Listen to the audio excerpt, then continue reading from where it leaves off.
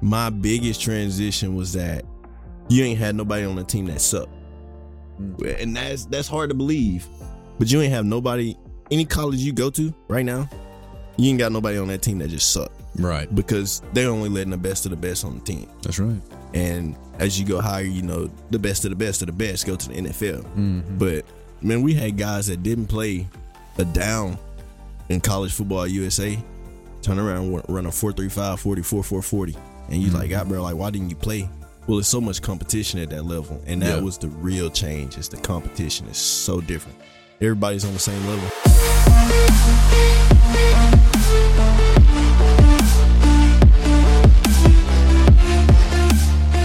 What is going on, guys? Dr. Jared Nelson in this house, the podcast, The Better Man, where you can never be perfect, but you can always be better. Today we have a very special guest with us today, my man David Webb. What's going on, dude? What's up, man? How you been? Yeah, I haven't seen you a little bit. It's been some time. How you been grinding? I know you have. Trying to. You know. That's good. That's good. Glad to have you in here. Going to cover a lot of stuff. You got business. You got a sports background. Played college ball. Got a lot of stuff to discuss. Looking forward to it, man. Yeah. So I start with this. Start everybody with this. You're in the gym. You're chilling, and somebody sees you, and they're like, "Nah, I know you from. Where do I know you from, dude?" What would you say to them, man? I'll probably say you probably know me from my energy, because that's where a lot of people do know me from, because I'm just so up all the time, uppity, energetic. And when you see me out in public, I'm just probably doing something random with a lot of energy. Yeah. And that's where a lot of people remember me from, just high energy. Yeah, there's a lot of fitness stuff. Yeah. See you in the gym, man, always getting it. That's awesome. So I want to talk about this. We'll start with your business type stuff. Obi-Wan Productions. Now, I just said off camera, no Star Wars reference, right? So kind of tell me, what is Obi-Wan Productions, the business that you got going on? Where did it start? What's the name about and all that? Okay, so Obi-Wan, it actually did not come from Star Wars. Yeah. It came from, it's Nigerian. So it came from an Igbo tribe in Nigeria. And Obi-Wan actually means one heart. So that was my slogan. That's always kind of been my slogan coming up, going from sports and stuff like that. You always was like one heart, one family, one team. So I wanted to kind of bring something in to when I get to the point of, you know, hiring people, I don't want to see them as employees. It's a team, it's a family. So that's why I came up with one heart, and I kind of dug into the meaning of one heart. And that's where I ran across the Igbo tribe. And so that kind of said it, especially me being African-American. Mm-hmm. So it kind of just took me back to my roots. And I can really say it was God-given. Like God just gave it to me. Mm-hmm. You know, George Lucas did Star Wars. I don't know if you've watched Star Wars, but Obi-Wan is like the main character. I wonder if he did some research, man, and has that, because he's like he always is like the compassionate one. Mm-hmm. You know what I mean? Obi-Wan is, that's very interesting take there. That's pretty cool. So Obi-Wan Productions, the business, what is it? Kind of explain to somebody that doesn't know what it is. Okay. What is the business? Yeah, so Obi-Wan Production is a production company, a video production company. And we're actually looking into this year adding marketing. So it'll be a video production and marketing company. And what we do is obviously make videos, but we make videos for businesses to post on their social media. Mm-hmm. So we'll have like media days, and we'll get them as much content as we can to supply them with maybe like a month or two of media that they can post. But we also make sure that those videos are compatible enough to run ads to. And then, so another part of that business is building for YouTube. So I don't know if you know, but I guess you know, because you kind of you're all into YouTube. Yeah. So like YouTube is kind of about to be the bigger platform, which it always have, and it never really ran off. It's just other things started to take over, like TikTok and Instagram. But I just see the future really coming back to YouTube, especially with them giving 55% of revenue to their. I don't know if you knew that, but 55% of revenue to their. I don't know how you say that, but to their people, to their YouTubers? Yeah, there you go. Yeah. So 55% to their YouTubers, and that was just really crazy to me because I've never seen that in my life. Mm-hmm. So our biggest plan is to get these companies on YouTube, get them going on YouTube and helping them make a passive income on YouTube. Mm-hmm. So that's awesome, dude. How many years have you been doing this? It's actually my first year. Okay. And it's been a crazy ride. Well, there's such a need for that. Yeah. I mean, you got a lot of businesses. We had a Performance Chiropractic. I don't know if you're familiar locally. It's a chiropractic in the area. And they said, our online, that's where we suffer. Like, we don't know what to do. We don't know how to market. We're kind of word of mouth website, but we don't have like any tech savvy stuff. So we kind of rely on other people. There's a huge market. You got a lot of business with baby boomers and all that. They don't know anything about technology, man. And they're willing to pay the money to get it helped out, man. So that's awesome that you're doing that. What kind of started that? Where did you see the need for that? I know we just said there is a big need, but did you see, okay, this is an avenue where there's a need and I can make this profitable? Yeah, for sure. But it was kind of later down the road when I figured out that I wanted to go into the video market. Man, I got into the video market because when I was in football and playing in USA, I was always in the film room, always hanging around the film guys, trying to learn what these cameras for, why you do this, why you do that. And it kind of just stuck with me. And as I got done with football and I was trying to find my next place to go, I was like, what can I do? And I do have a degree in exercise science, but I just couldn't see myself being a trainer right now at this time. Mm-hmm. Most people would say that's my backup plan. You know? So I kind of got into that and I discovered it was a need for it. Everybody started to need videos, and I saw that people were doing weddings and not just pictures anymore. Everybody wanted motion pictures. That's right. So that's what really pulled me into that. And I just saw that it could be a 6-figure business, and that's kind of what I was shooting for. So it was like green light. Yeah, it really can. Episode, I believe, 5, Luke Palacios, his wife does photography, and he's a fireman, works overtime, and he's like, dude, she makes more than me, and she's doing photographs and videos and all that. There's a real business for it, and you see that. Going back to what you said about the revenue, right? Talking about it, we're getting way ahead on the fitness, all that. We'll get into all that in a little bit. But being a personal trainer is very top heavy, right? Do they take a big portion of the cut? Have you done training before? I have not done training. Yeah, but I know the business model. It's like the company gets a lot of that cut and all that. So YouTube kind of giving people 55%. That's a big chunk. What have you seen in that from trainers that you've talked to? So like, I got a couple of guys in Mobile that do train, and so the gym only gives them, we all know they only get like a certain amount of percentage. I can't exactly remember what the percentage was, but I have a buddy that is literally struggling right now. He goes every single day to go train people, but he struggles. Yeah. Because he just doesn't make enough. Yeah. And you will see trainers making enough, but all those trainers are like training top end people. So when you get in that top end realm, that's when you really start to make money in physical training. But as far as like everyday people, it's tough and you're struggling. It is. Well, they just take so much off the top. I know a lot of people now, from a marketing perspective, they're like, you make online courses, right? So $100, you buy my program and all that. That's kind of the future, but there's still people that train and grind it out. It's still a real thing. Yeah, that's cool stuff, man. So what are your goals with the business? I know you kind of want to let it grow. You're kind of the first year starting out and all that. We see that there's the need there. What's your vision for it? All right. So my vision for my business, Obi-Wan Production, is the big picture is to get to filmmaking, like Hollywood filmmaking, making movies and stuff like that. That's my big goal. But as far as like goals for near future, my biggest goals is to, scale weddings. And I know you cut that out, so I'm gonna go back. No, so my biggest plan is to scale the weddings, not just the business part and helping other businesses with that, but scaling the weddings, because that's a big ticket item, and just really get my company out there as a brand and not just as a company, because I do want to brand my company, because that's really where you're gonna see people come in. And if I can brand my company, I don't know if you see, but this is a company shirt. It's Obi-Wan Production shirt. Yeah. Always repping it. Yeah. So just build it to the highest platform that I can, sell online and just kind of get my business out to the Southeast and maybe move it to the West. Yeah. Yeah. The market's there, dude. And that's the thing now. I think there's a lot of entrepreneurial type people. If you're willing to work, get your name out there, and people see that you do good work, word of mouth is going to spread, man. Yes. It really is. That's good stuff. Well, that's awesome with the business, man. I think we're going to go ahead and get into fitness. Okay. We already talked about fitness a little bit. High energy guy. I want to say this before we get into the fitness thing. So you said high energy. Where does that come from?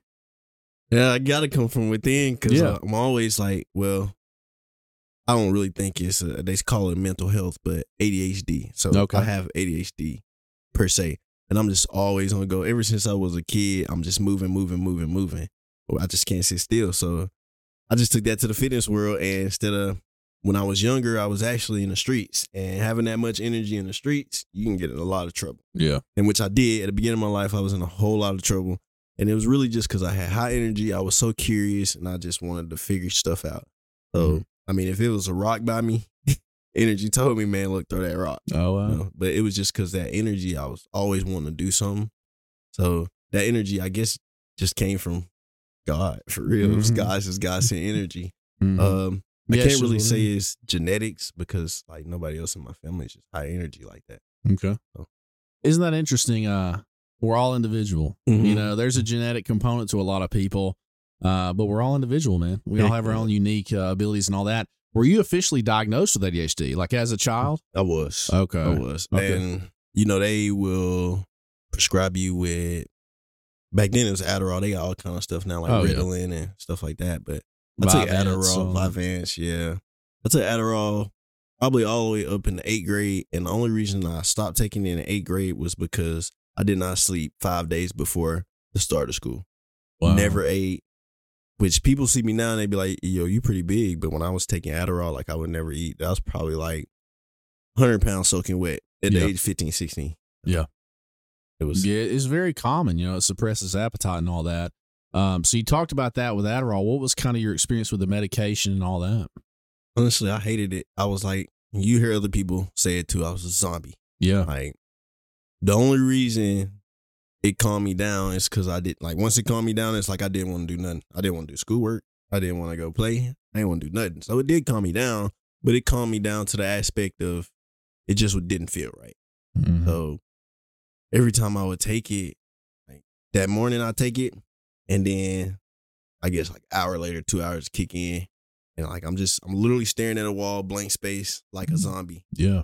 So I didn't really like it. I hated it, and I know some people take it to kind of get them going, but that's one thing I found out about like Adderall and everything like that is people who have ADHD, it affects them so much differently to the people that don't have it. Yeah. Because I heard people say they take it and get energy. Man, oh, it kills me. Dude, I'm going to tell you a story. I'm not going to say where it is, but I worked at a medical institution in an emergency setting. That's all I'll say. And I had a lot of conversations with the people, and everybody took Adderall. All of them. All the nurses, undiagnosed, but they're just like, man, it gives you. I'm like, why? Like, that's a controlled substance.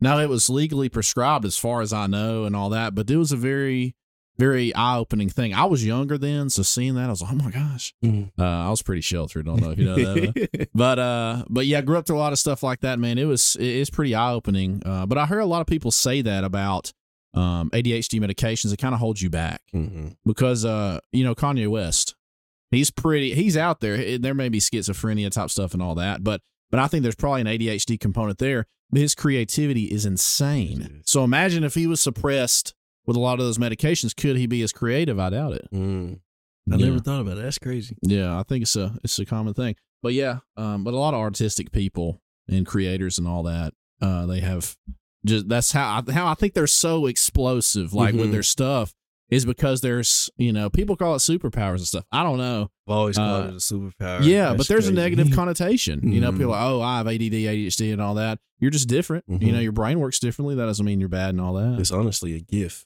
If you understand what it is and then you start using it in the right way, which if you got ADHD, you know you're easily distracted, but you also are super hyper focused. That's right. So when you get into that realm of being super hyper focused, and that's actually helped me in my business and editing, sitting at the computer, it's like I know the right times to really sit. If I want to get good 2 or 3 hours into editing, I'm going when I'm hyper focused and not when I like. Yeah, I go when I gotta make myself go, but I don't get the best editing done like that. It's just kind of forced editing. Right. But some of my best work has come when I've been hyper focused. So. I believe it, man. Well, awesome stuff about your business. We're going to link everything down in the description. If you're looking for a videographer in this area, maybe out of this area, hey, this dude travels. He'll go to LA. He'll go give him the cash. He'll get you out there. So we will talk about fitness now. So your fitness journey, man. You said you were in the streets a little bit. I think I kind of see where this is going a little bit there. So talk about I've talked about my fitness journey. I'll kind of do a short version of that. But when I was 15, morbidly obese, very obese.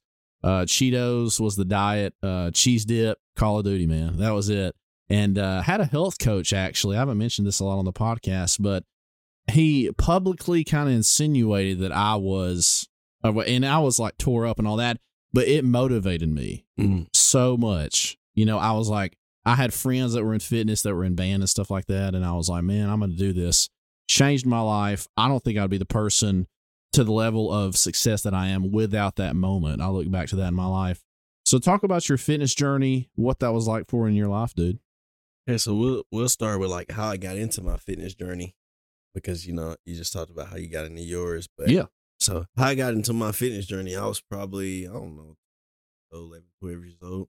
But I actually got into my fitness journey because of bullying, which I can't say that's really a thing because it's so protected nowadays. But yeah, when I was a kid, bro, bully left and right, just get my ass whooped.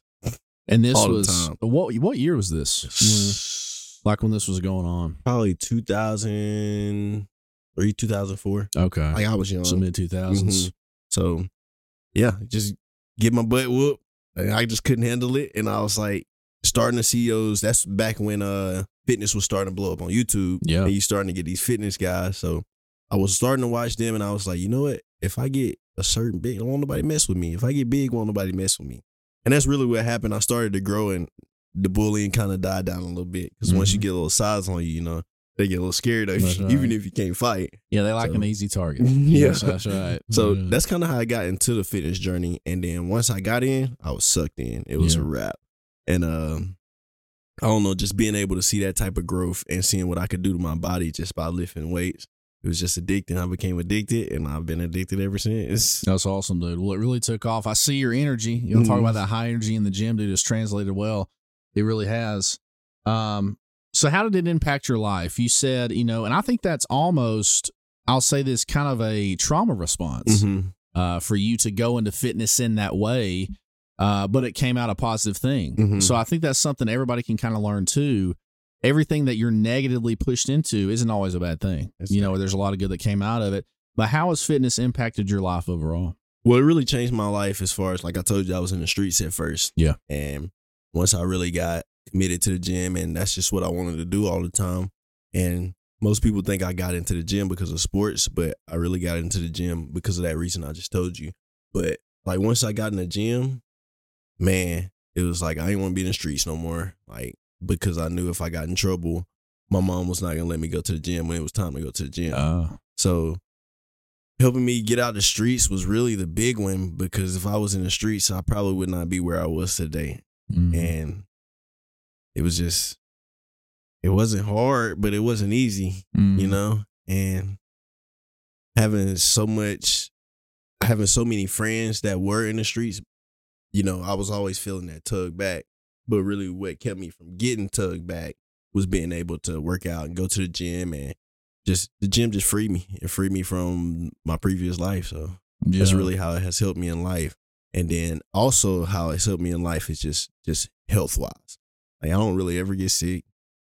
Never really ever get sick. Yeah, it's a pretty healthy hobby. If you think about it, yeah, it's a pretty good hobby to have. I can walk up the steps, not even breathe hard. Yeah. Walk down the street, walk with friends and not breathe hard, or go on a hike and not breathe hard and be ready to quit. Because sometimes you'll go out with people and they think they fitness ready, but they're not. And you kind of dragging around because they don't really put their life in put fitness into their life.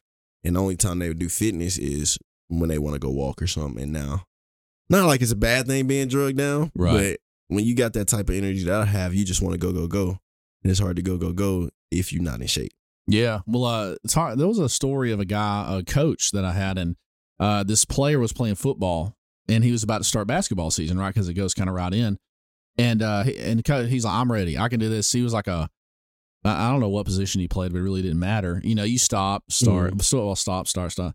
And he's like, he started doing this, and he was done. Like he was not in shape at all. It's a different fitness level. There's different levels to fitness for sure. But once you start doing the activity, you find out where you're at for sure. Yeah, when you start running and start getting winded, that's a big deal. So fitness has impacted your life pretty significantly. That's wild that it got you out of the streets and all that. I think people, and especially for me, it gives you that discipline to me. Yes. And that's huge. It develops that muscle of discipline so early, and it did in my life, especially even before I was an adult and all that. That really significantly helped me in my life for sure. Heck yeah. Kept me out of stuff. Definitely on the discipline part, and it also helps as far as like, how you do one thing is how you do everything. That's right. So, especially in the mornings when I'm at the gym, if I'm doing something hard and I'm struggling, I'm like, I don't know if I'm gonna make it. The rest of my day is easy. Even when I was in school and I was like, God, I got this 6 o'clock class, and I'm like, I just went to the gym and was in there for 2 hours. I did 315 or 225, whatever the day was. I got my 12 reps. Felt like I was going to die. Felt like I couldn't get to the next set, but I did. So it's like I can make it through this 6 o'clock class. Mm-hmm. And that's really where it helps me, because if I can do it in the gym, I can do it in life. That's right. It translates. Mm-hmm. It's a perfect translation. And that's the thing. If you push so far and achieve so much, looking back, you're like, oh, that wasn't really that bad. But during it, you're like, oh my gosh. And then, but then you get through it. And it's like, oh, that wasn't so bad. Exactly. And once you get through, that's a big deal, man. Well, cool. I'm glad that fitness has impacted your life like it has mine. That's an awesome story, though, that kept you safe and all that. PEDs. We're going all in, dude. So let's talk about it. Talked about it with a lot of people. Had a lot of stories kind of talking about my upbringing. I got into fitness at 15. Never used steroids. Okay. I've used Jacked. J3D. Yeah. I've used that. That's the most I guess thing I've ever used. Back when it had something in it, I think that wasn't legal now or something, but it was over the counter then. Never used it, but had a lot of guys around me use PEDs, all that. So what's your opinion overall on it? We'll just start with that. My opinion on it is I don't really. No, you're good. My opinion on it is I don't really mind it. Like, if you a PED guy, be a PED guy, because this is my thing. It's not just taking the PED that's going to get you to size. You still got to put in the work. Mm-hmm. Not only do you got to put in the work, you got to put in double time, because if you don't, it's not going to turn out the way you want it to as far as muscle growth. I've never done PEDs before, but Jack 3D was one of them I had. I don't know if you was it? Yeah. What was in it? Testosterone booster. No. Yeah, it was a test well, booster. That's not really a PED, but but it's just a testosterone. They sell testosterone boosters now over the counter. Yeah. But yeah. So I don't know if you heard of Bull Knox, which is not a hard PED. It's just a testosterone booster. Yeah. But I've never done like SARMs or anything like that. Right. Have I thought about it? Heck yeah, I thought about it. You know? But I just, anytime I get into like steroids or other little PEDs, the only thing that stops me from doing it is like the health issues. Like, that's the only thing I'm afraid of. But I just know I'm really strong now. So it's like, what would happen if I get on steroids? It's crazy. Uh-huh. Yeah, I've always been one of the bigger people in the gym anyway. Mm-hmm. And I was like, if I took steroids, dude, it'd be crazy. It'd be crazy. And it is tempting. It's like, man, but obviously it's just not something I want to do. Hyperlipidemia, insulin resistance, elevated red blood cells. There's all types of conditions, cardiomyopathy of taking steroids and stuff. Just the risk of it is just not worth it. Just like you said, it's been with me. It's just never been worth it for me. Not at all. Not at all. But so I grew up with some people that took it and lied about it and said, I'm natty. Yeah. I ain't met them people. You never met anybody like that? Well, now, that's what I was going to say, because my generation was kind of like that, like early 2000s or late 2000s, 2010s. Mm-hmm. It's like everybody's who's natty and all that. Yeah. Now people just say it. Yeah. Like they'll just say what they're stacking all that. So what's your opinion on that? Saying, obviously you probably think that's wrong by hiding it, but you said you've never met anybody that do that. Well, I've never met anybody that lied about being on PEDs. Mm-hmm. Everybody I hang around or have been around, if you ask them, they're going to tell you. Now, if you don't ask them, they ain't going to say nothing. So if you never ask them, hey, are you natural? No. They ain't going to tell you. Yeah. But if you ask them and be like, hey, you on steroids? They'll tell you, yeah. Like, I got 3 or 4 buddies. When I was young, I had to ask them. But I had to ask them. They wasn't going to tell me. Yeah. And they'll tell me, yeah, I'm on steroids. Yeah. I mean, thank you for the honesty. Did you tell that they were? Yeah. Yeah. Hell yeah. You know, I've seen some people take it, though, and not have that much change. There is a genetic component to building muscle, to the size of muscle bodies, and there's a lot of pathophysiology and physiology to that. I'm trying to think of his name. It's a guy on YouTube, but he did a study, or he viewed a lot of these studies four groups: people that didn't work out, people that worked out on TRT, and people that didn't work out but took TRT. The people that didn't work out and took TRT had more muscle than the people that worked out and did not. It's true. That's crazy. It's real. And so you said that, and I've had other people in the podcast say that, and I didn't have this information until now. I'll have to view the study. I will put that linked in the description because it's really, really cool to see. Well, I guess not cool, but yeah, even not working out and taking TRT increased muscle mass significantly. That's crazy. It's a real thing. So that's the rub that I have with it. I've said it a lot through this podcast, but people would say I'm not doing it, and then I'm like, I can't. How am I not growing like they are? And it's like I'm putting in the same amount of work. I'm doing all this stuff, but obviously recovery times and all that is all different and all that. Exactly, and that's why I say you got to do double time because you're gonna recover quicker. So you got to go tear it down again. Yeah. But it is intriguing for sure. Never something I wanted to do, but of course, I think anybody that is in fitness, they're curious about it. Like they're like, man, what would I look like if I did that? You know what I mean? I feel like if you're in fitness and you're really deep into fitness, you have not you've thought about it. You have not thought about it. You've thought about it. That don't mean you did want to go do it, but you've always had that curiosity of what would happen if I was on this. Yeah. Because you see some of these guys and they're freaking huge. Like my buddy was 190. But probably like 3% body fat. Steroids. Going crazy. So it's crazy how it all works. But what's the limit? You know, I mean, but what is the limit? Like with money, numbers never end, right? True.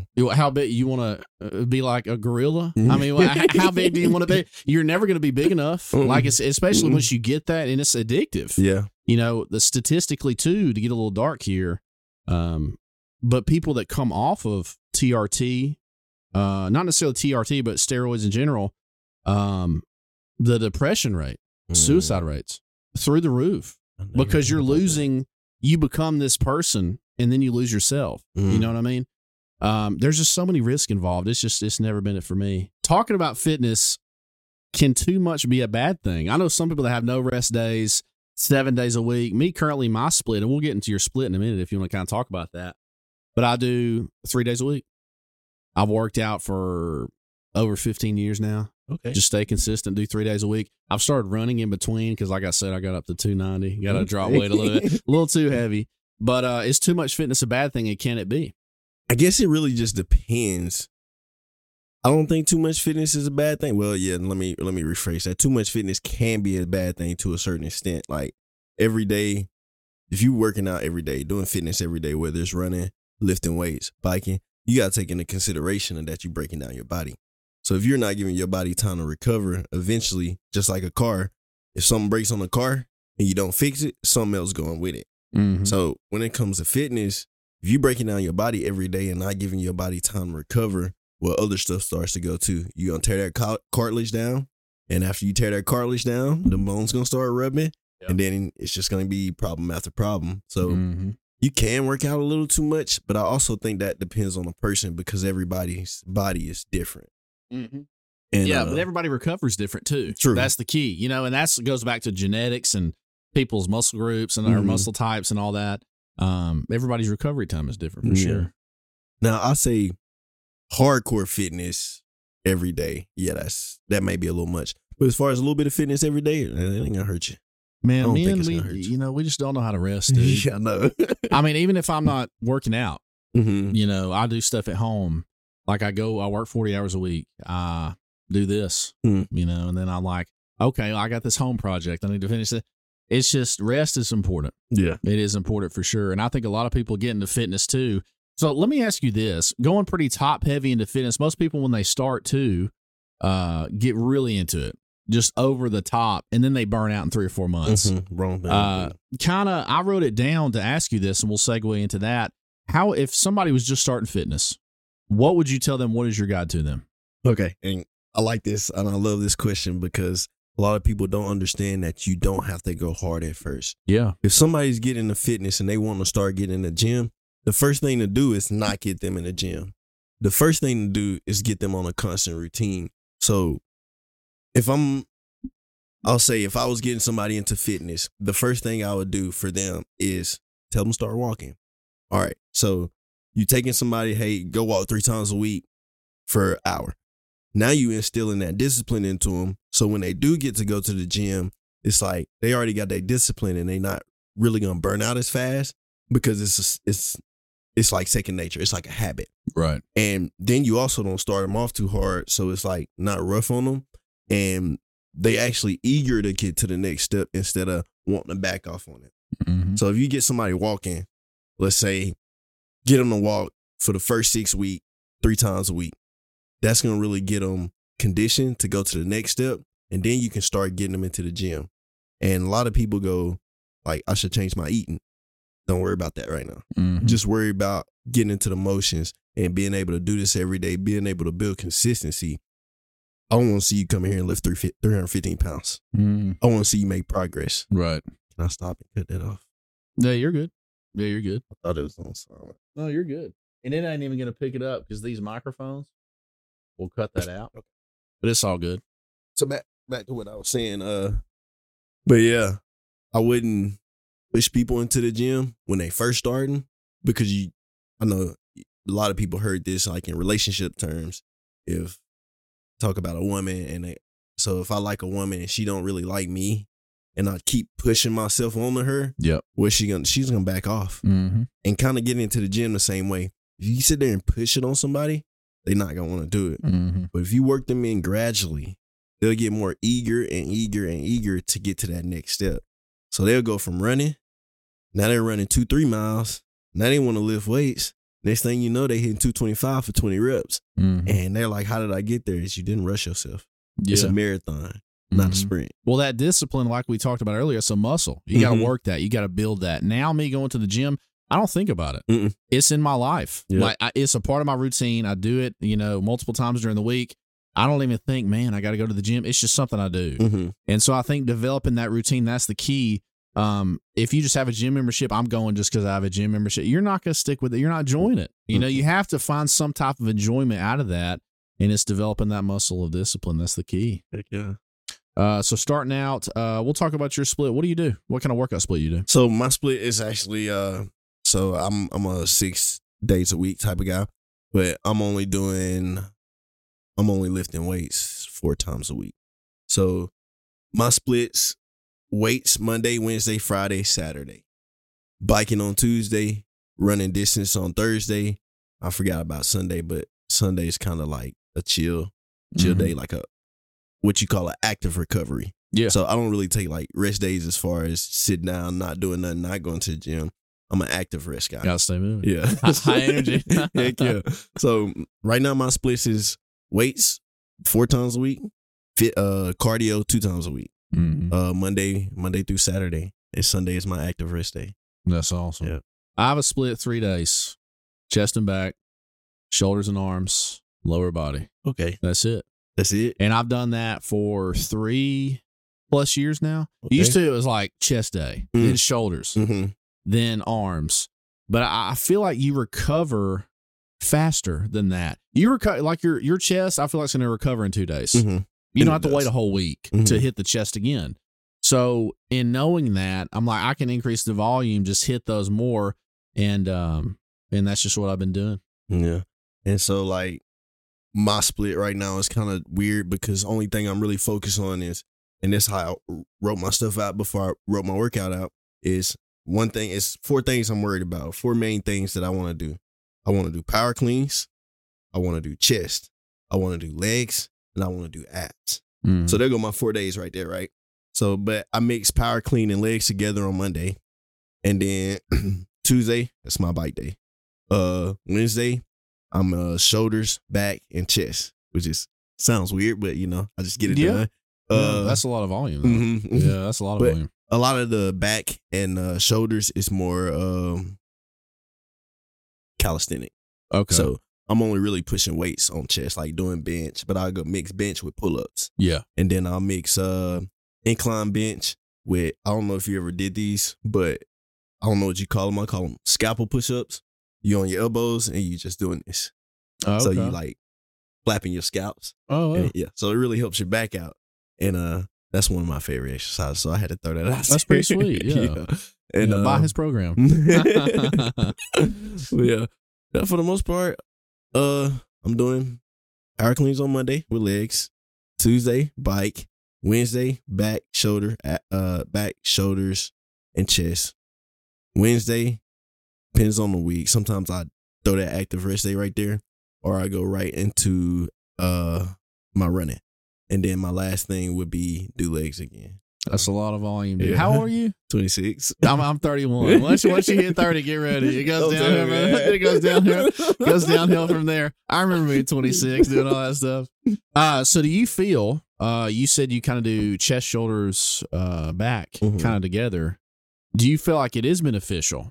Like if you were starting out to do just chest or just back, do you feel like it's good to kind of combine things, do that multiple times a week? What's your opinion on that? To me, honestly, yeah, I do feel like it's better to combine things because as humans, we are very so we move in complex movements, not simple movements. Yes. So I try to make my workouts kind of complex movements. Mm-hmm. So that's really what I like about, I wouldn't say it got to be a full body, but just training different things at one time. Right. Whereas I would do an exercise where it's curl to a press, where I'm curling to a press, which is a little complex movement. Because if you were going to, let's say you wanted to throw that coffee cup at me, it's not just a tricep or just a bicep. That whole push came from your deltoids to your biceps. I don't know, metal. You know, that movement comes from that bicep that actually connects to your shoulder, down to the elbow, into the forearm. So all that motion, it took all the muscles. In the back too. Yep. So it took all that just for you to throw that cup to me. So it's like, I'd rather go in there and train complex instead of like simple movements where you were talking about like people go in there and hit chest. Like you just hit chest. And you just do this movement all day. Yeah. You know, but when you hitting bench, you kind of using your back too. Yeah. Whether you realize anterior it or not. Anterior shoulder. So I love complex. I like complex movements. And I think it helps a lot more and translates over into the real world because even with walking, you're not using one muscle.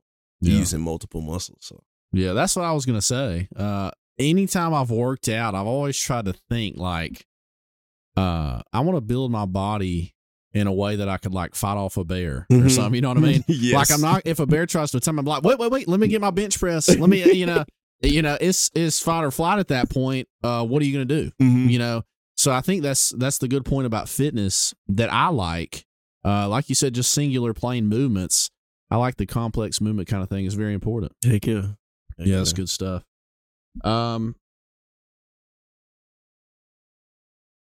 So fitness in high school versus fitness now. So I did a lot of random stuff in high school. I tried to do all the hipster stuff. Now it's just more kind of a consistent thing. So kind of explain the difference in your life between the two.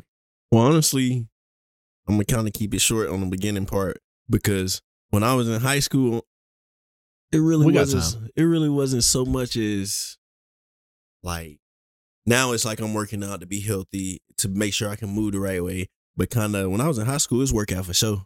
I wanted to be big and want people to know I'm big. Like, don't mess with me, obviously, because of the story I told you about.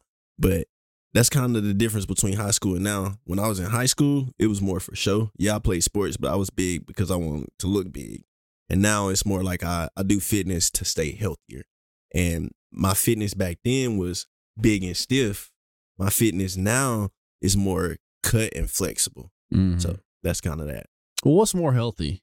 I mean, really, you can be big and you can try to show off this persona, all that. But man, there's some strong people that aren't that big. You know what I mean? The size of the fighting the dog, versus the size of the dog in the fight and all that. It's a real thing. There's some small people that are very, very strong. Yeah. Honestly, I think being like cut and more flexible is a whole lot more healthier than being like huge and stiff. Yeah. Mainly because I think especially if you a certain body type, we all know your body only can hold a certain amount of weight before you fall into the scale of obesity or underweight. Sure. Right. And if you got a body type, whereas like me, I don't got big bones, obviously, because I'm a literal person. Whereas you probably can hold 230 pounds, no problem. When I was getting big, I know that's a lot, but just hear me out. That ain't a lot. Sorry.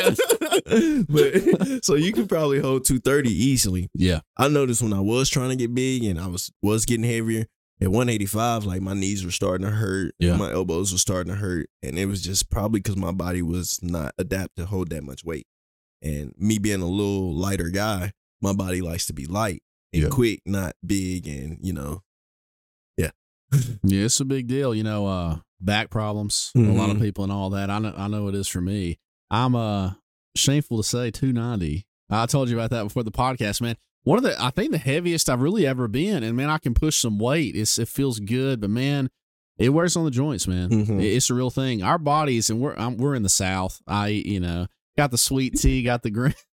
Cornbread, all that, but it's a real thing. Yeah, but the calories, man, it sneaks up on you if you aren't assertive. And I would say this about anybody, but you have to really be careful about what you're putting in your body, looking at your body, assessing things. Kind of on a weekly, monthly basis. Like, what is my body doing? I'm starting to have this back pain. Like, is it because I'm gaining weight? Am I sitting at work? Right? Am I sitting too much? All that. It's a constant assessment. I think you need to do on your body. Yeah, yeah. A lot of good information you gave there. I think fitness is, I think we're done with fitness, man. All right. Yeah, closing it out. Good conversations with all that. So sports, USA, University of South Alabama. Go Jags. Go Jags. Hey, running back. Putting up them stats out there. Oh, yeah. So when did you play running back at USA? Okay, so it's kind of funny. I actually didn't get recruited as a running back. I got recruited as a punter. Oh, wow. Believe it or not. And I played running back 2019 and 2018. So 2018, 2019, I played running back. I didn't get to play a lot, but I was like a power back, which you wouldn't think I'd be a power back as small as I am. But yeah. I was just really physical. And I did a lot in practice. I did a lot in like special teams. Did a lot in special teams because I did play special teams in the game. I just didn't get a lot of opportunity to carry the ball in the game. That's awesome, dude. So go back to, let's say, middle school. So sixth grade. Yep. Are you playing football in sixth grade? Yep. Okay, so start with your football journey, what all that was like. Okay, so I actually started in Pee Wee football. Oh, wow. So I probably was playing football in 3rd, 4th grade, and I absolutely hated the sport. I hated football. Couldn't stand football until about 6th, 7th grade. And that was the first time I actually punted a football too, and it just kind of happened. So coach was just like, hey, you're going to punt a football. But so going into middle school, what really kind of sucked me into football was the competition level was just different from Pee Wee. And of course, as you go up, the competition level gets different. People get more serious. Yeah. But the competition level was different in middle school, but it was so much fun. Let me ask you about Pee Wee, and we can continue on the story. You have any coaches like, start yelling at you and all that? Yeah. That's crazy, man. It's Pee Wee. Yeah. Like, that's crazy. I don't care. I know. It makes you think, like, that's for their ego, man. Yeah. And half the time in Pee Wee, those coaches are somebody, like parents, friends. Like, it's usually somebody's parent that you know. So they're a little harder on you than like an actual coach. So if your dad was your baseball coach, he's going to be 10 times harder on you than a regular coach would be. Yeah. Just because they know you, they kind of think they know how to say stuff to you, which it don't be right all the time. Yeah. But in Pee Wee, it's a lot of parents that's the coaches. And a lot of those parents are actually involved in the community with the kids. So they're a little bit harder on the kids because they think they know the kids. I think it's important that parents don't try to live through their child. Relive their life through their child. You see girls in beauty pageants. You see guys in sports. Yeah. It's a very common thing, and I think you really need to check yourself as a parent in that. You're not a parent, right? Yeah, I'm not either. But once we get there, it's a real thing, man. You got to kind of let your child develop and all that. You need to be tough a little bit, develop that toughness and all that.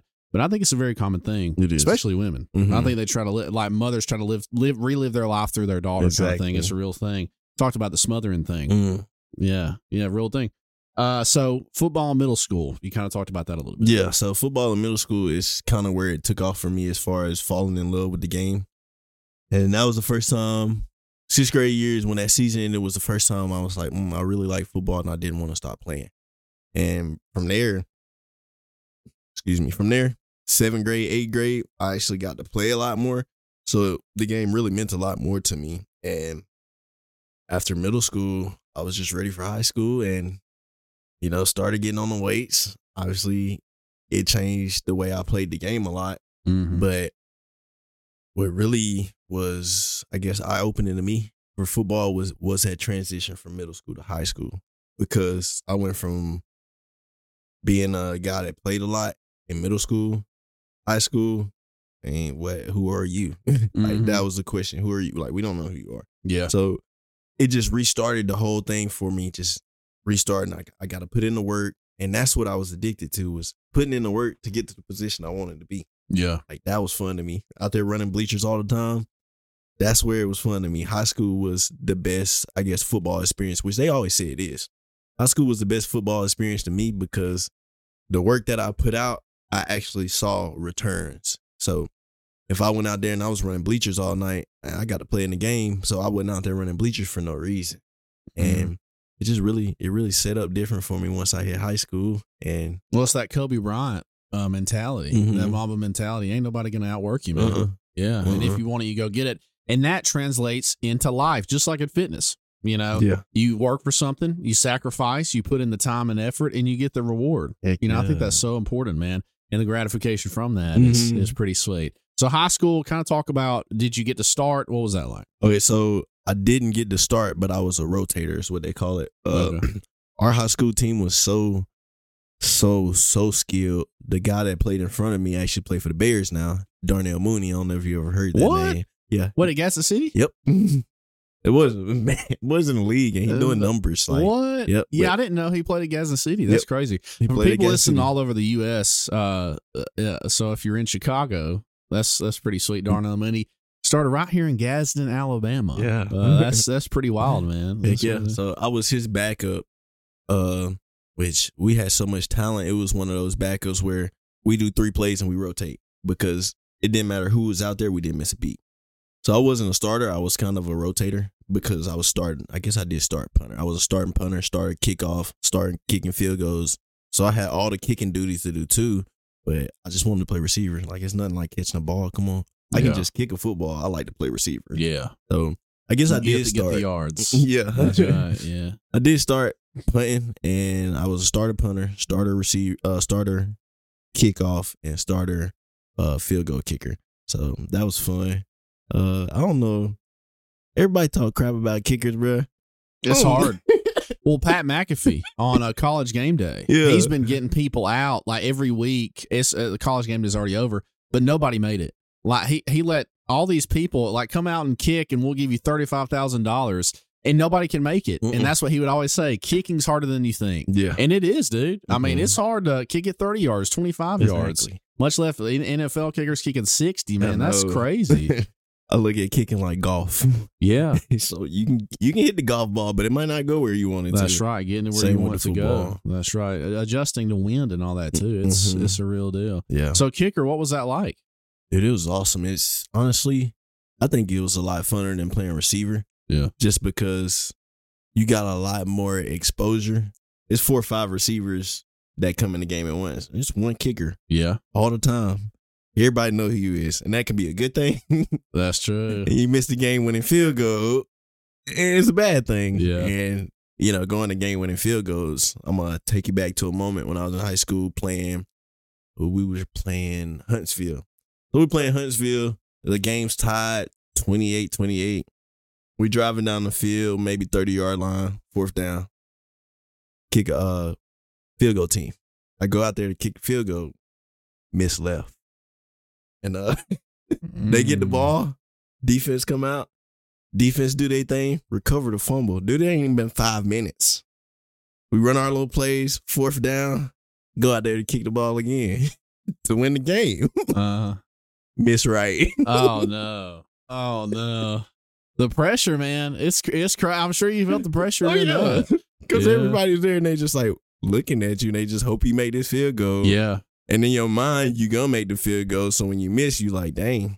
So, but the good thing back then, it wasn't a lot of people that was like bashing kickers. At least in high school, they didn't bash kickers. Yeah. So luckily, we went on to win that game in overtime. And I did kick the field goal in overtime to win it. Okay. So eventually I made it. Redemption. So going through those moments, like when you're zoning in, like as a kicker, what's going through your mind and all that? Honestly, and most people can't say this, but nothing. Yeah. Like, it then came to the point where I don't put in the preparation all week and I kick the ball so many times.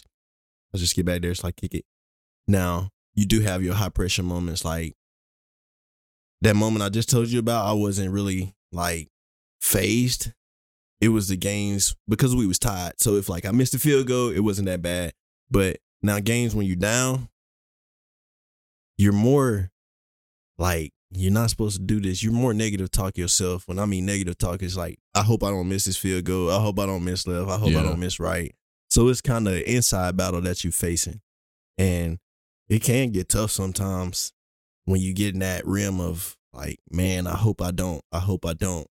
It's kind of hard to perform at that point, and you kind of just got to do it. Yeah. So the worst part about being a kicker when it comes to pressure is onside kicks. Like that's the most pressure I ever felt in my life. It's like you got to kick this ball a certain type of way so we can get it back. And they don't really blame it on the kicker, but you know, as a kicker, if you didn't kick the ball right on the onside kick, you know, it's your fault, and it's just a lot of pressure. Man, you know, and people now they let people bet on college games, NFL, and you know, death threats to kickers and all kinds. It's crazy, man. Yep. I mean, it's a game. Yeah. But people have so much money riding on the line and all that. It's a big deal. Oh yeah.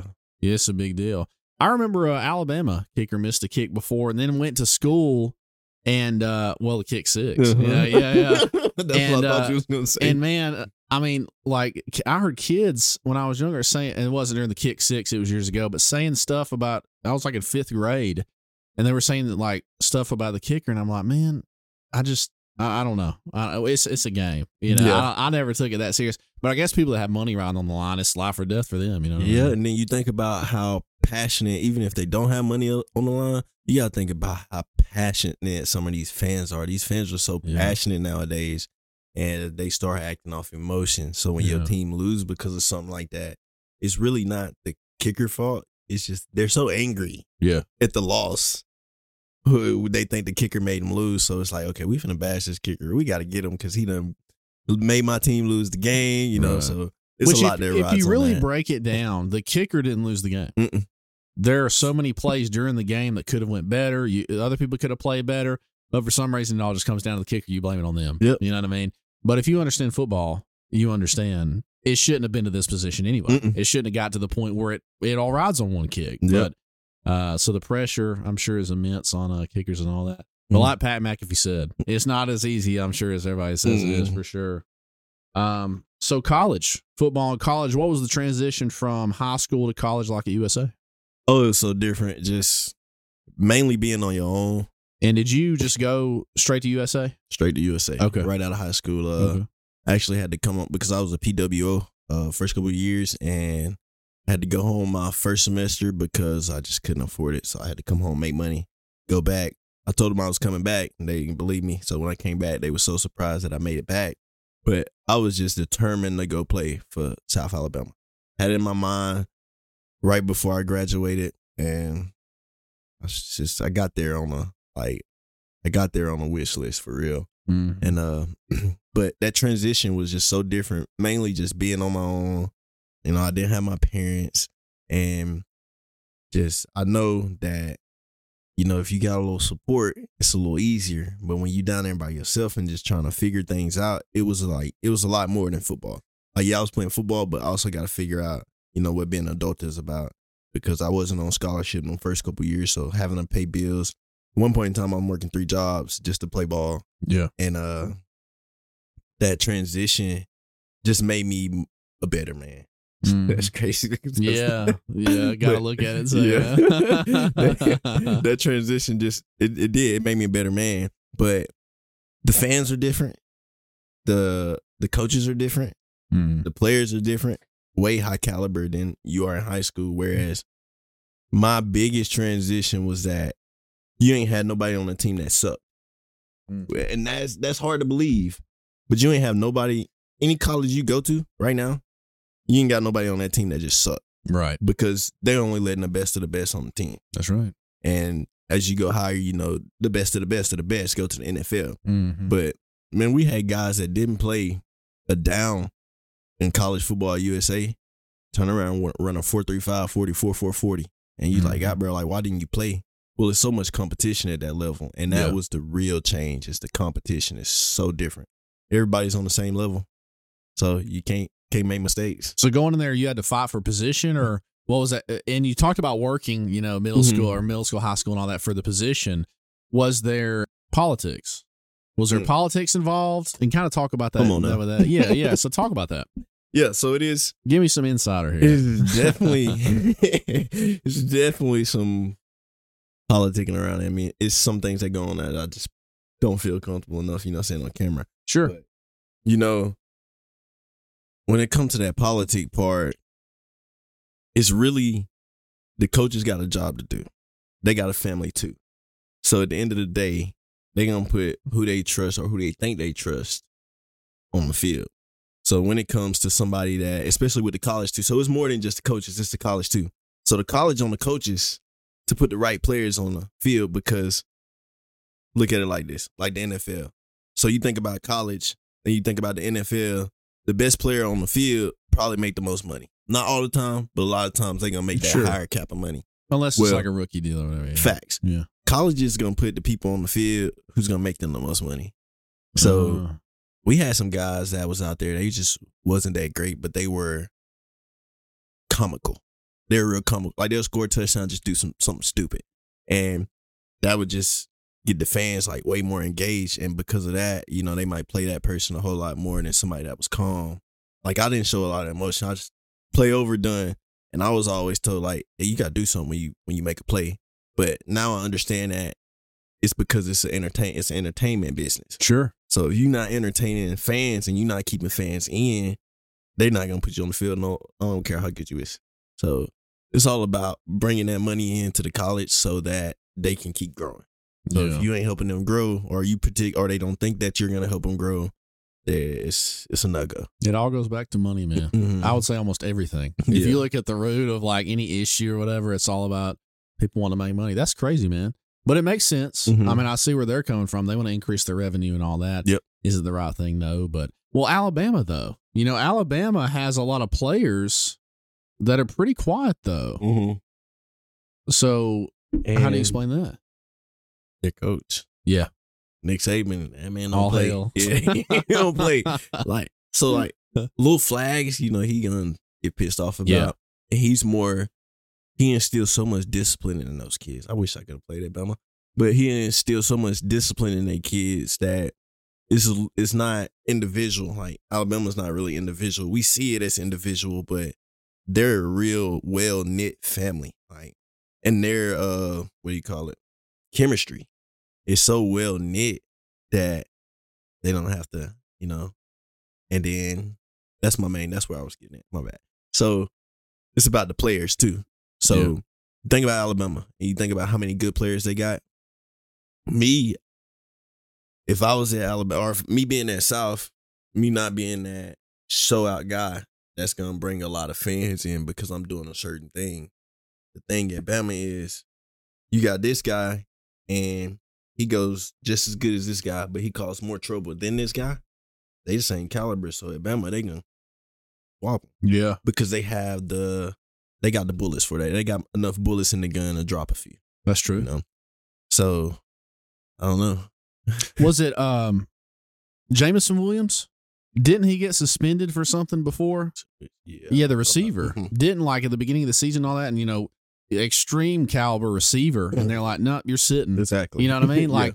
Most people, they ain't going to do that. Most schools can't afford that. They can't afford to sit their star. You know what I mean? But that's the difference between Alabama. They got so many people, man. Exactly. I mean, you sit who you want to. And there's somebody here waiting here to take your spot. Yeah. And that goes back to, I'll tell you a story of my college. This is kind of when I first got there. I'm a freshman. We're running. We having to do those runs, those 110s. And we have a guy. I was going to throw his name out there, but I ain't going to throw his name out there. We don't name drop that much. Yeah. So we had a guy. I mean, he was really, really good. And, he produced every time the game turned on, he produced. I mean, it was one instant. I'm talking about back and forth with a coach arguing, cussing him out.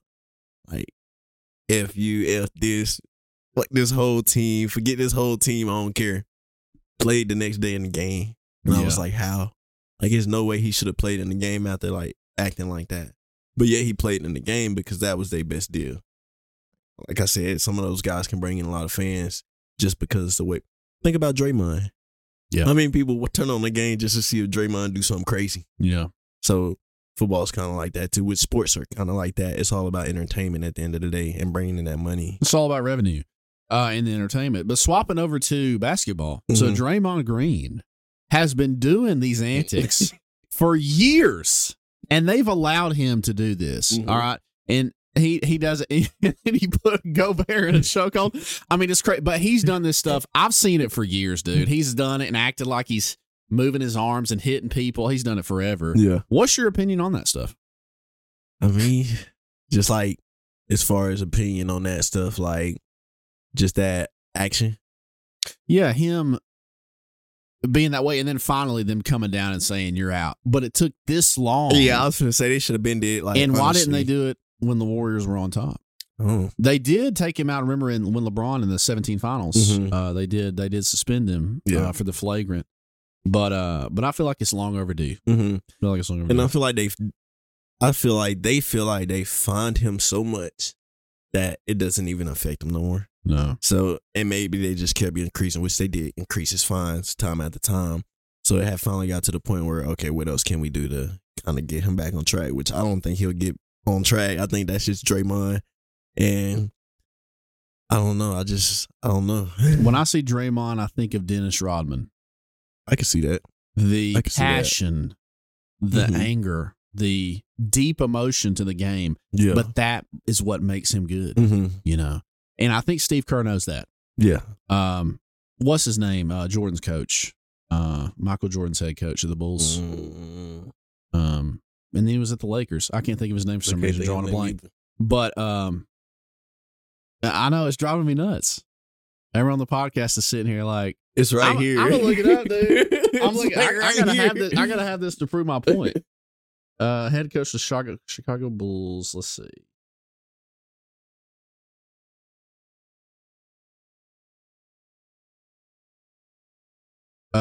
Phil Jackson. Yeah, I don't know. I couldn't think of Phil Jackson. Good. But Phil Jackson knew about Rodman. He knew who Rodman was, and he knew how to manage him. Yeah. Like if you watch The Last Dance and all that, Rodman's just like, I need a break. Yeah. And I'm going to go to L.A. and party for a couple of days and come back. You know, he knew that was he had to get it out. He had to do it. That's what made him good. That's why his motor was so good and all that. And I think Draymond is the exact same thing. Steve Kerr was on that Bulls team. He saw. So it's almost like it all comes full circle. You understand these personalities, how to balance that and all that. Yeah. But it's gone on too long. I mean, Draymond, and I think he kept getting away with it. And now this season he's putting people in chokeholds because he's got away with it for so long. He's like, violent. It's just getting a little too heavy. Putting people in chokeholds ain't a good thing. Ja Morant, don't say anything about it because it'll probably flag it, but pew pew action. We're not going to say any specifics, but do you think he learned his lesson? Do I think he learned his lesson? Which you said you were in the streets before. So you kind of understand probably a little bit about where he come from, all that maybe. What do you think he's learned his lesson on it? Do you think? I think he has learned his lesson on it, but not to the point to where, which he got some time for that from the league, you know. Yeah. So he probably, I hope he learned his lesson, but I think he learned his lesson to an extent. I think he's due for one more mess up, and he'll really understand that what he has is more than what he used to have. And that's the big thing is the guys get so caught up in the past life, you know, and they just don't know how to move forward, especially when you're making millions of dollars and you think that money can buy you out of trouble. Yeah. So I think he learned his lesson, but I think he's due for one more mess up. Yeah, it's just the perfect storm, like you said, coming from that and kind of still being in that life, but then getting millions of dollars and all that. It's kind of a perfect storm for chaos, really. I think you see it a lot in the sports world where they just can't get out of that. Yeah. You know what I mean? That mindset. You get out of that with fitness. What would you say to them? If you had to sit down and talk with Ja Morant, what would you say to him? I would say, you know, realize what's in front of you and don't let the past take a hold of what's coming next. Because, where's I going with that? Oh, yeah, because what's for you in the future will benefit you a whole lot more than what the past has. So being able to live a freer life and already have the stuff that you have, like, we don't have to go rob and get it. Like, we got enough to go get it now. And it's that habit, you know, of being in the streets. Because when I was young, I did used to dibble dabble in the stealing and you know, just what they call sticky fingers. Yeah. But it took me a second to get out of that habit. Like, yeah, I got out of the streets, but for another year or two, I kind of had sticky fingers, and it wasn't on, I just wanted to steal. It was the thrill. Yeah. So that thrill that you're chasing, you know, you got to find another avenue that can produce that same thrill. And when you got money like that, you can find things that feel that thrill. Yeah. So, yeah. But I think, too, when you got money like that, you can get into some bad stuff to feel that thrill, too. Yeah, you can. Discipline's key, man. You know, who you surround yourself with is huge. That is big. You know, I think it's huge. You see a lot of good NFL, you know, NBA people. There's a lot of good people out there. You got to surround yourself with good people. That's really it. So back to the football thing, college football experience. Would you recommend it to other people? Yeah, 100%. Now, I'm weird about school as far as I wouldn't have went to school if I wouldn't play football.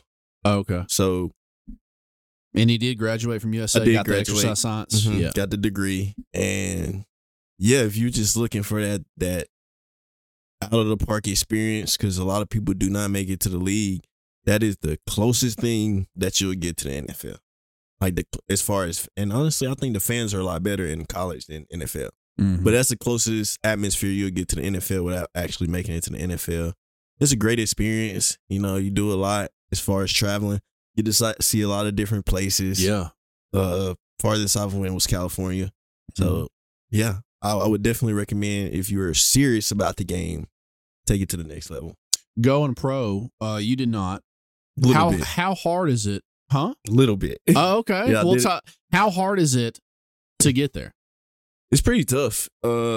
Most of it is riding on film and do you got the right footage and do you have the right connections? Just like anything with life, you got to have the right connections to get to the right spot. And just getting there is hard, man.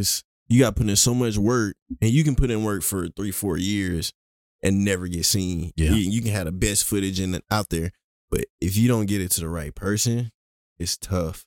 You can go to camps and combines and stuff like that, but those coaches see so many players' names come across their desk.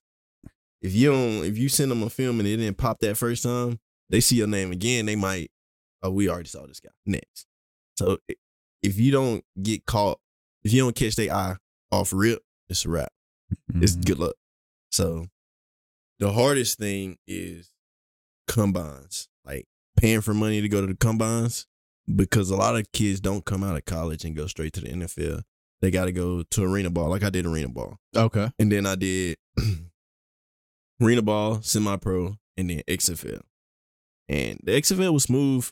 It's just through the process of trying to get in the right eyes, my funds wasn't making it. So I just couldn't get there. But if you got the right amount of funds, and which I always go back to golf because I'm a golfer. I love golf. Oh, wow. But like golf, if you don't got the right funds to get to play golf, like you'll never play golf. Yeah. Football, if you don't got the right funds to get to the right places, you'll never get there because you got to get those eyes on you.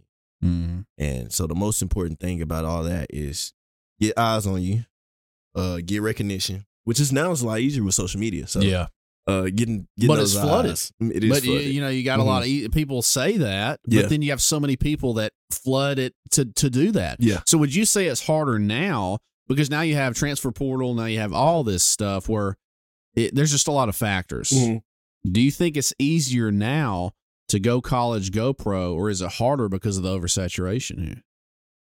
Honestly, I think it's a lot easier because of the oversaturation. They had to get more leads. You see what I'm saying? Yeah. So you do got the NFL, but now you also got the XFL. Don't forget about the CFL.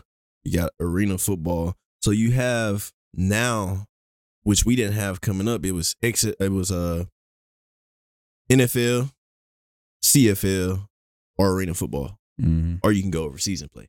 But now in America, we got CFL, XFL, arena football. Like we got all these different leagues. So even though the market is saturated with a bunch of people, there's also a bunch of different leagues you can go in now. So to me, it's a little bit easier, just a little bit easier. It's still pretty tough, but it's a little bit easier. Yeah, maybe to stand out. I mean, if you are that high caliber, I feel like you're going to stand out regardless, But yeah, that's why putting in the work is important. Cool stuff, dude. biggest struggle in college sports. What's the biggest struggle that you went through as far as the whole experience playing sports in college? Now, I don't know if it's like that now because they actually get paid. You know, they get paid from a lot of different stuff now. Yeah. But when I was in college and a lot of the other players, even the guys that's on full scholarship, bro, just like eating. Excuse me. So a lot of the big challenges I saw in college was, you know, having a meal, having something to eat. And like doing it every day. Those were my two biggest challenges. Having something to eat. Even the guys that was on full scholarship, we all struggle to eat. And, that's crazy. Yeah, and those people that be like, you know, we always been saying college players need to get paid. And they've always been like, no, like, you're making enough money through Skypings and stuff like that. Well, those Skypings that they give us, they got to pay for my room. And your Skypings are part of your scholarship. So they got to pay for my room. It's got to pay for my books. It's got to pay for my gas to get to class. It's got to also pay for the food to get put in the apartment. So you only got so much money to make all this work. So it's a struggle. It's a struggle. It's really like starting a business. If I'm going to play football, I'm going to struggle as far as the little things like eating and, you know, you may not have certain hygiene products because you just can't afford it. And that was just one of the biggest things that I've seen struggle with, not just with me as a walk-on, you know, eventually going to earn a scholarship or whatever, but even scholarship guys, like, it was sometimes, hey, bro, can I use your deodorant? I'm like, I'm working 3 jobs, so I do have enough money to get hygiene stuff, but just seeing those guys, like, struggle and away from home, that was, like, one of the hardest things, even for me. Like, not just me struggling, but seeing them struggle, seeing your buddies struggle, seeing your teammates struggle. We all struggling. But that was just a part of college. And then every day, doing it every day, day in, day out. We did not go home for holidays. If you play football, you don't have holidays, at least in the fall.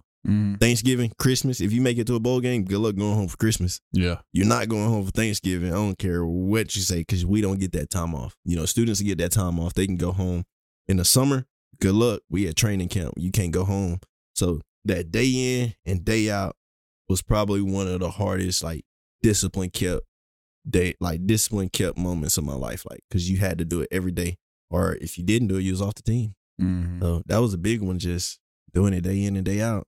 You don't hear that side of it. You don't hear the struggle. You hear all these people like, oh, the scholarship guy, they got it made and all this stuff. Man, you don't hear that. That's still a big struggle. Guys not having a deodorant, man. I mean, that's eye opening for me. I never really even saw that side of things. Yeah, even like from like little things to like shoes, bro. Like, you're gonna struggle, but we knew it was a part of it, and we just kind of helped each other out. So sometimes guys came over to my house for dinner or over to my apartment for dinner. Sometimes I went to some other guys for dinner, and then good thing we had the calf, but you know, the calf closes at a certain time. By the time we get out of practice, it ain't even no good food left in the calf. Yeah. So now we got to go find something to eat, whether it's ramen noodles or one of our teammates going to cook or something like that. And luckily, we just had a team of just cooking people. Like, and they was from, you know, you got people from Bama. You know, Bama know how to cook. Yeah. Redneck know how to cook. That's right. You got people from the Bayou. Oh, them Bayou people know how to cook, let me tell you. You know? And it's just people from all over the United States that just bring their cooking in. And so you got Western cooking, you got Bayou cooking, you got, you know, Alabama, your home cooked cornbread, greens, black eyed peas. Oh, yeah. You know, so it was just cool to have different cultures of food because, I mean, we had a Mexican guy and he would cook like Mexican dishes. Oh, wow. Yeah, and it was awesome. We used to love when he cooked. Yeah. Taco Tuesday. Everybody when we go to practice at 2:30, 2 o'clock, everybody walking in the door. Taco Tuesday. Everybody's happy about it. That's awesome, dude. That's awesome. Well, that's the real deal. And once you come together, man, it's all about unity, helping each other and all that. And I think when you're struggling like that, everybody bands together, and that's a beautiful thing. Yeah, that's awesome, dude. I wanted to talk about this. You know, Pee Wee football. We mentioned Pee. I wrote this down because CTE, huge thing in sports now, and you got coaches out there like, hit him in the head, you know, Pee Wee coaches and all that. What's your opinion on that? Do you think, I know you play football in Pee Wee. I've already made the decision. If I have a son, I don't think I'm going to let him play Pee Wee. I think the risk is just too high. Maybe even till middle school. If they are that athletic, if they are that much good in performance, it's going to bleed through. Yeah. Like they're going to do stuff in elementary school, develop that, hand-eye coordination, whatever. What's your opinion on that? I don't really think there should be contact in Pee Wee, honestly, just because of this. Because, again, back to what I was saying, most of those coaches are just normal community people. Yeah. I think you should have some sort of training as a football coach in a high-impact sport like that because of CTE and everything. And I think that it shouldn't be no contact. Flag football is fine. Yeah. You know, you still can display those skills and everything like that. And I think it's actually a lot harder to pull a flag than tackle somebody. Yeah. So I think you actually help them kids to build more skill as they move on. So that's really my take on that. Wasn't there a video, Tyreek Hill versus 25 women or something like that? Yeah. he torched them, too. But yeah, that's crazy. I mean, it is. Flag football is no joke. It's tough. I think that would be really fun. We need to get a league together, man. Isn't there a league in Gadsden? Yeah, I thought so. I need to join, which I ain't that. I'm good in short bursts. That's all you I'm need not to a be. long distance. Yeah. So what I like about flag football, like I told you, I played arena football. Yeah. Flag football, like that arena is here in Gaston. They got the indoor arena, the indoor soccer field. That was an arena football field. 50 yards long, and it just mimics arena ball so well. And if you ever watch arena ball, it's so quick. Yeah. You watch flag football, it's so quick. Yeah. You know, so I like flag football. Yeah, high energy. Yeah. You got that high, that's what you like. Yeah, good stuff, man. So football journey was good. We'll talk about mental health. We're kind of getting close to the close here. We'll talk about mental health a little bit. I kind of wrote this down. Been through a lot. Sounds like that you've explained already. What was your journey like growing through mental health? Did you ever have struggles overcoming? What was your journey like with that? Yeah, so I mean, which I guess like depression, really. Which I don't really get like too depressed. I'm real good about pulling myself back. But there are moments where, you know, you feel like you're just not going to make it. Yeah. Or I'm not even just going to say make it. Like you may not feel like you might make it to the next hour because of what's going on in your head. And what I've learned about mental healthness, in which I guess that's why I call it mental healthness, but because it's 90% of the time all in your head. Yeah. And that I've had times where bro, when I've been driving a car and I just see a pole, I'm target locked on the pole, just like end it all because, you know, struggling so bad, whether it's with money or, you know, struggling to put gas in the car or struggling to start a business. Like it's so many different things that can bring depression on you. I lost both of my grandmas within a month of each other, and that was kind of hard to take. And you were close with both of them? Yeah, I was real close with both of them. And the real thing that got me through that was friends. And I think a lot of the times, and why I'm not really bad when it comes to mental health, is because I have so many people around me that pick me back up. So I ain't never really been in a bad mental health crisis, but I do get those hits of like depression, and I guess my biggest one is anxiety. And my anxiety gets bad, bro, especially if it's like 100 people in the room. That's why I'm like, I'm supposed to be able to talk to people, like, you know, hold these seminars. It's like, how am I gonna hold these seminars and stuff like that when, yeah, it's hard to talk to 5-10 people just because I get really, really bad anxiety. And I think at that point when anxiety comes, it also brings that fight or flight. Yeah. And because of that anxiety, you automatically choose flight. That's right. You know what I mean? So being able to fight that part of mental, that's because that's my biggest thing, anxiety.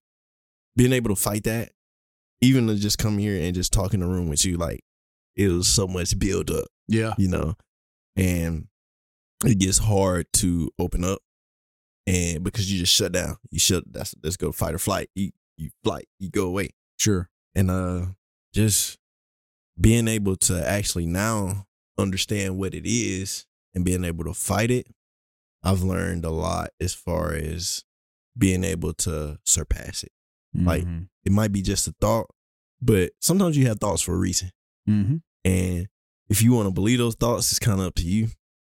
It's hard not to believe those thoughts, but if you can fight that or have people around you, that's going to get you back to what I call that equilibrium. because that's what it is. Chemicals in your brain spike. You know? Sure. And so if you got people that to help you get back to that equilibrium, it kind of helps when it comes to mental health.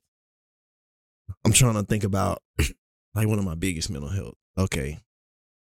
I'll say my biggest depression I had ever been in was my senior year, junior year going to my senior year of college. And at this point I'm working 3 jobs. I'm trying to stay in school, trying to pay for school. And I just wouldn't talk to anybody just because I felt like I had my own stuff going on. I just didn't want to bury other people in my sorrows, so to say. So I would hold it all in. And eventually it had got to the point where, like, if you just said something to me, and that's the thing too about mental health is, I know I kind of backtrack right there, but this is kind of important, is if you got somebody that's like angry or always feel like they coming out at you or something like that, you probably should ask them, like, are they okay? Yep. Because when I was going through my phase, dude, you can say the wrong thing to me and it was just the wrong thing in my head and I'm gonna spike out. Like I would get so angry. Mm-hmm. But some people get sad, some people get angry, but with me, I get angry. So when I was going through my phase and I just felt like I couldn't make it, I was always arguing people, getting in trouble because I'm arguing people, cops getting called because stuff would get violent, but it would get violent because whatever happened in that moment, it just pulled everything that I was going through to the surface. So it's not like physically, I'm not mad at you. I'm really mad about what's going on. And that simple gesture that you did just kind of spiked everything. So if you do see somebody with, like, I call it added aggression, because you have aggression, then you have added aggression. Mm-hmm. And so when you have somebody with added aggression, which means they get mad pretty quick and it seems like it's for no reason, try to figure out what's really going on, because they might not be mad at you. They might be going through something. And I only know that because when I was going through things, I would just get mad at people, even people that was just trying to talk to me, just get pissed off. Like, to the point, it's like, why are you talking to me? Like, I don't even want to talk to you right now. You see it, man. It's pretty common. You know, I've said it probably 5, 6, 7 times on the podcast, but when somebody's rude to me or mad, and I don't even know who they are or whatever, my default is, man, you must be hurting. Mm-hmm. You know, you must be going through something. Yeah. If you have that empathy to people, I think that's huge. It's so easy to, somebody messes with you, whatever, you get mad at them, whatever. Man, you know, be the bigger person. And it's hard to be the bigger person all the time. But just like you said, that's a real thing. I think the men just bottle stuff in, dude. And it's going to come out. You gotta express it, you know, and it comes out as anger. We see women abuse. We see a lot of stuff. All that is bottled up stuff that people aren't dealing with. You got to face yourself in the mirror. And what I want to say is the only way to get through mental health stuff is directly through. You know, you can try to evade it. But I think people, like you said, you went through depressive stages. It's almost like mental health now. Me as a clinician, we have to diagnose. Like, you have depression. You are depression. Like, that is what you are. You are anxiety. No, you have these things. Maybe it's a season of life. Maybe it's just something you're going through. That is not who you are. But I think the medical system that I've seen through the years, it's like we want to fix everything. We want to fix it. So just saying somebody has depression, you have this, you are this, it's done. We know what it is. They're this, and we try to categorize. Yeah. But mental health is so much more of a complex thing than I think a lot of people realize. Yeah, for sure. It definitely is. And just the stuff that it brings with it is hard in itself. Like, not just you got the mental health aspect, but I think it's the knowing, like, oh, I am depressed. Like, that's a big burden in itself. Yeah. So just hearing that you are depressed, or somebody asking you, are you depressed? Like, it just brings its own little heat to it too. Well, you try to kind of deny it too. It's like, you don't want to accept that you're going through a hard time and all that, because that's vulnerability, you know, and a lot of men, they don't even know how to feel that. You know, it makes them uncomfortable and all that. But being vulnerable and accepting what is, living in reality, you know, that's it. Like you said, I want to say this too. Our brains are here to keep us safe. Yes. Right. So like you said, the thoughts, you'd have thoughts. That's normal. I mean, people have weird thoughts. I do every day. It's like, that was weird. I get curious about that. I'm like, why was I thinking that? You know, that's kind of strange. That is not me. That's not who I am. That's not what I believe. That's not whatever.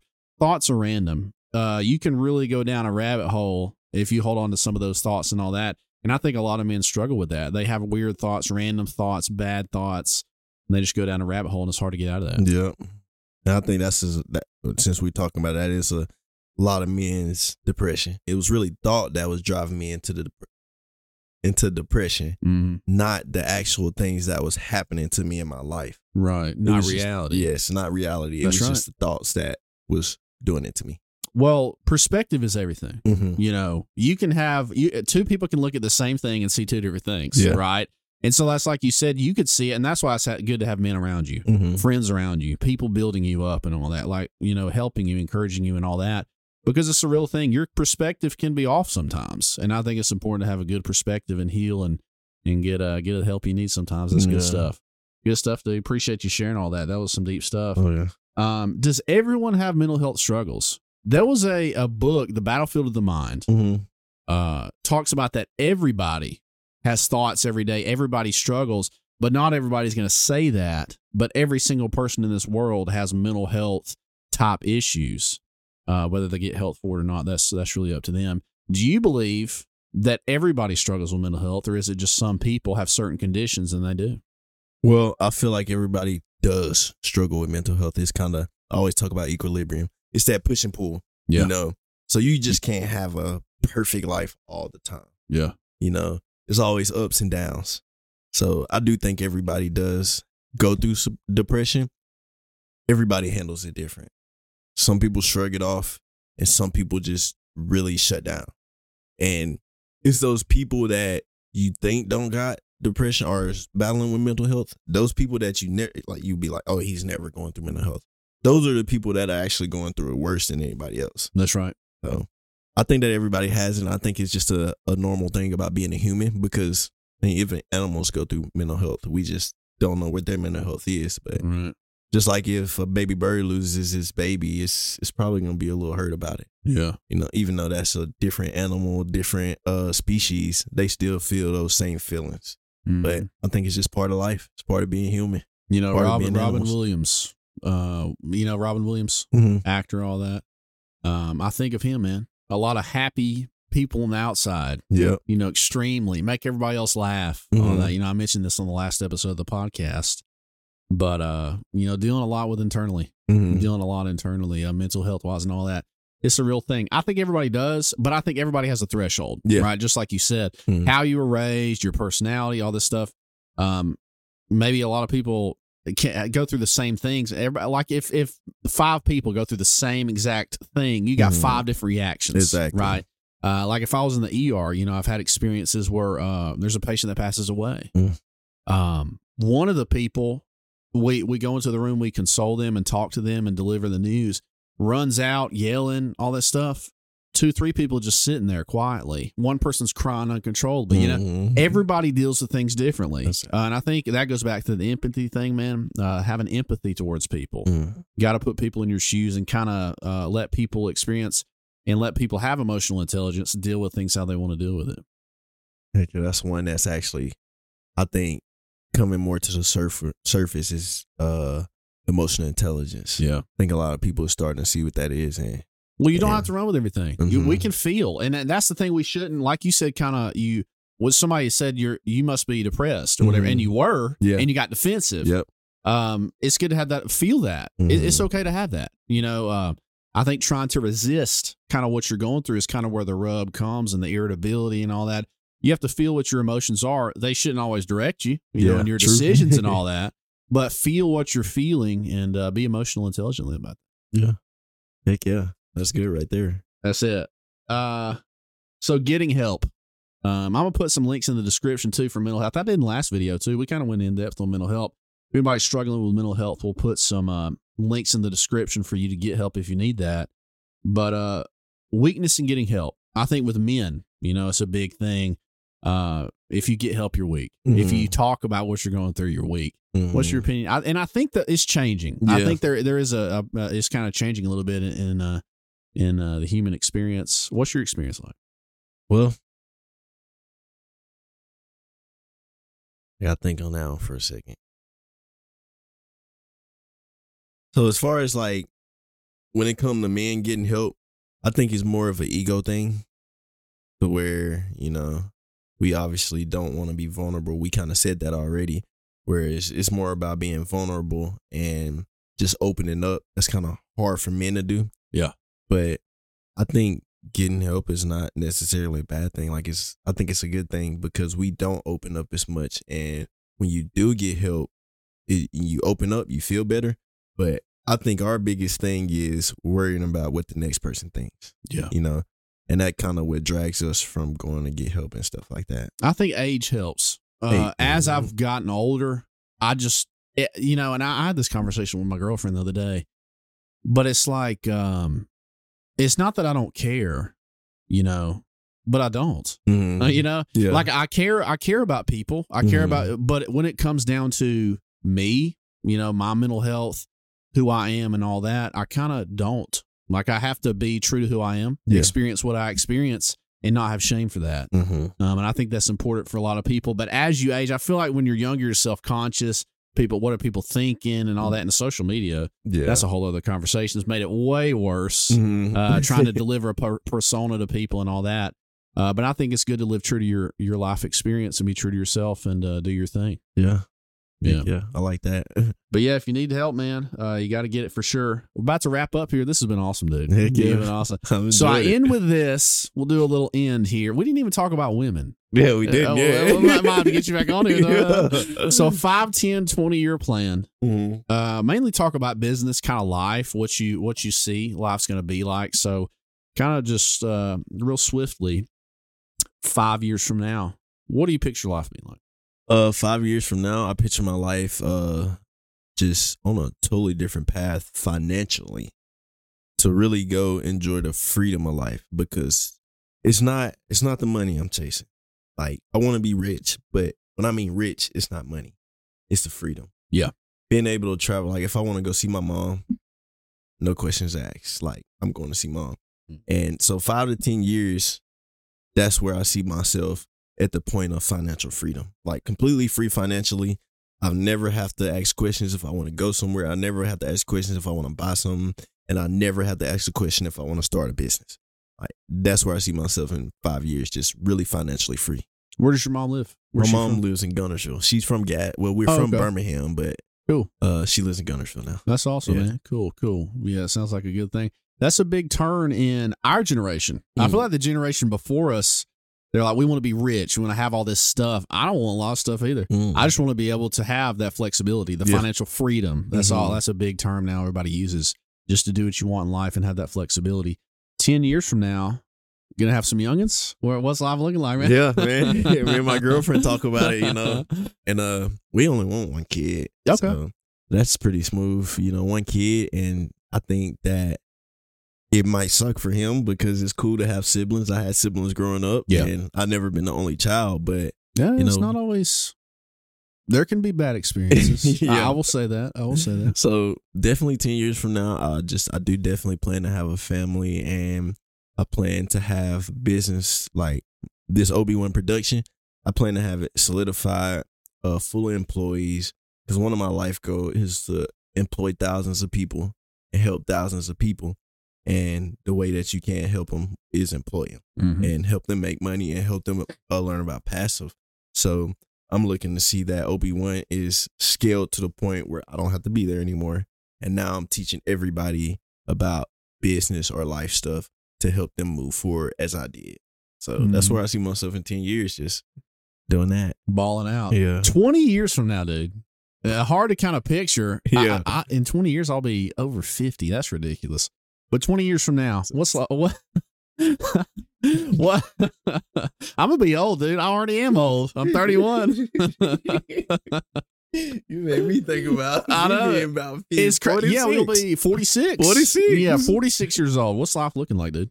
At 46 years old, I'm going to be honest. I know we talked about like the money part, but when I'm 46, I do want to have all my toys, That's when I want to be almost retired, to the point where I'm just traveling the world, having fun. About the time I'm 50, my kids should be nice and grown up, and, just traveling the world, seeing what God put here for us. And cars, not many cars, but, 2 or 3 cars. What's the 2 or 3 cars you want?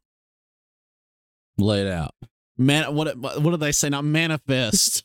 All right. Manifest what you want. So car number 1 is the Koenigsegg. I don't know if you ever know the Koenigsegg. Not a car guy, but you can talk about it. People probably car people. Koenigsegg 101. It's a beautiful car, man. It's the rate ratio is 101. So I can't remember the exact weight of the car, but it's like 1,150 pounds, and it also got 1,150 horsepower.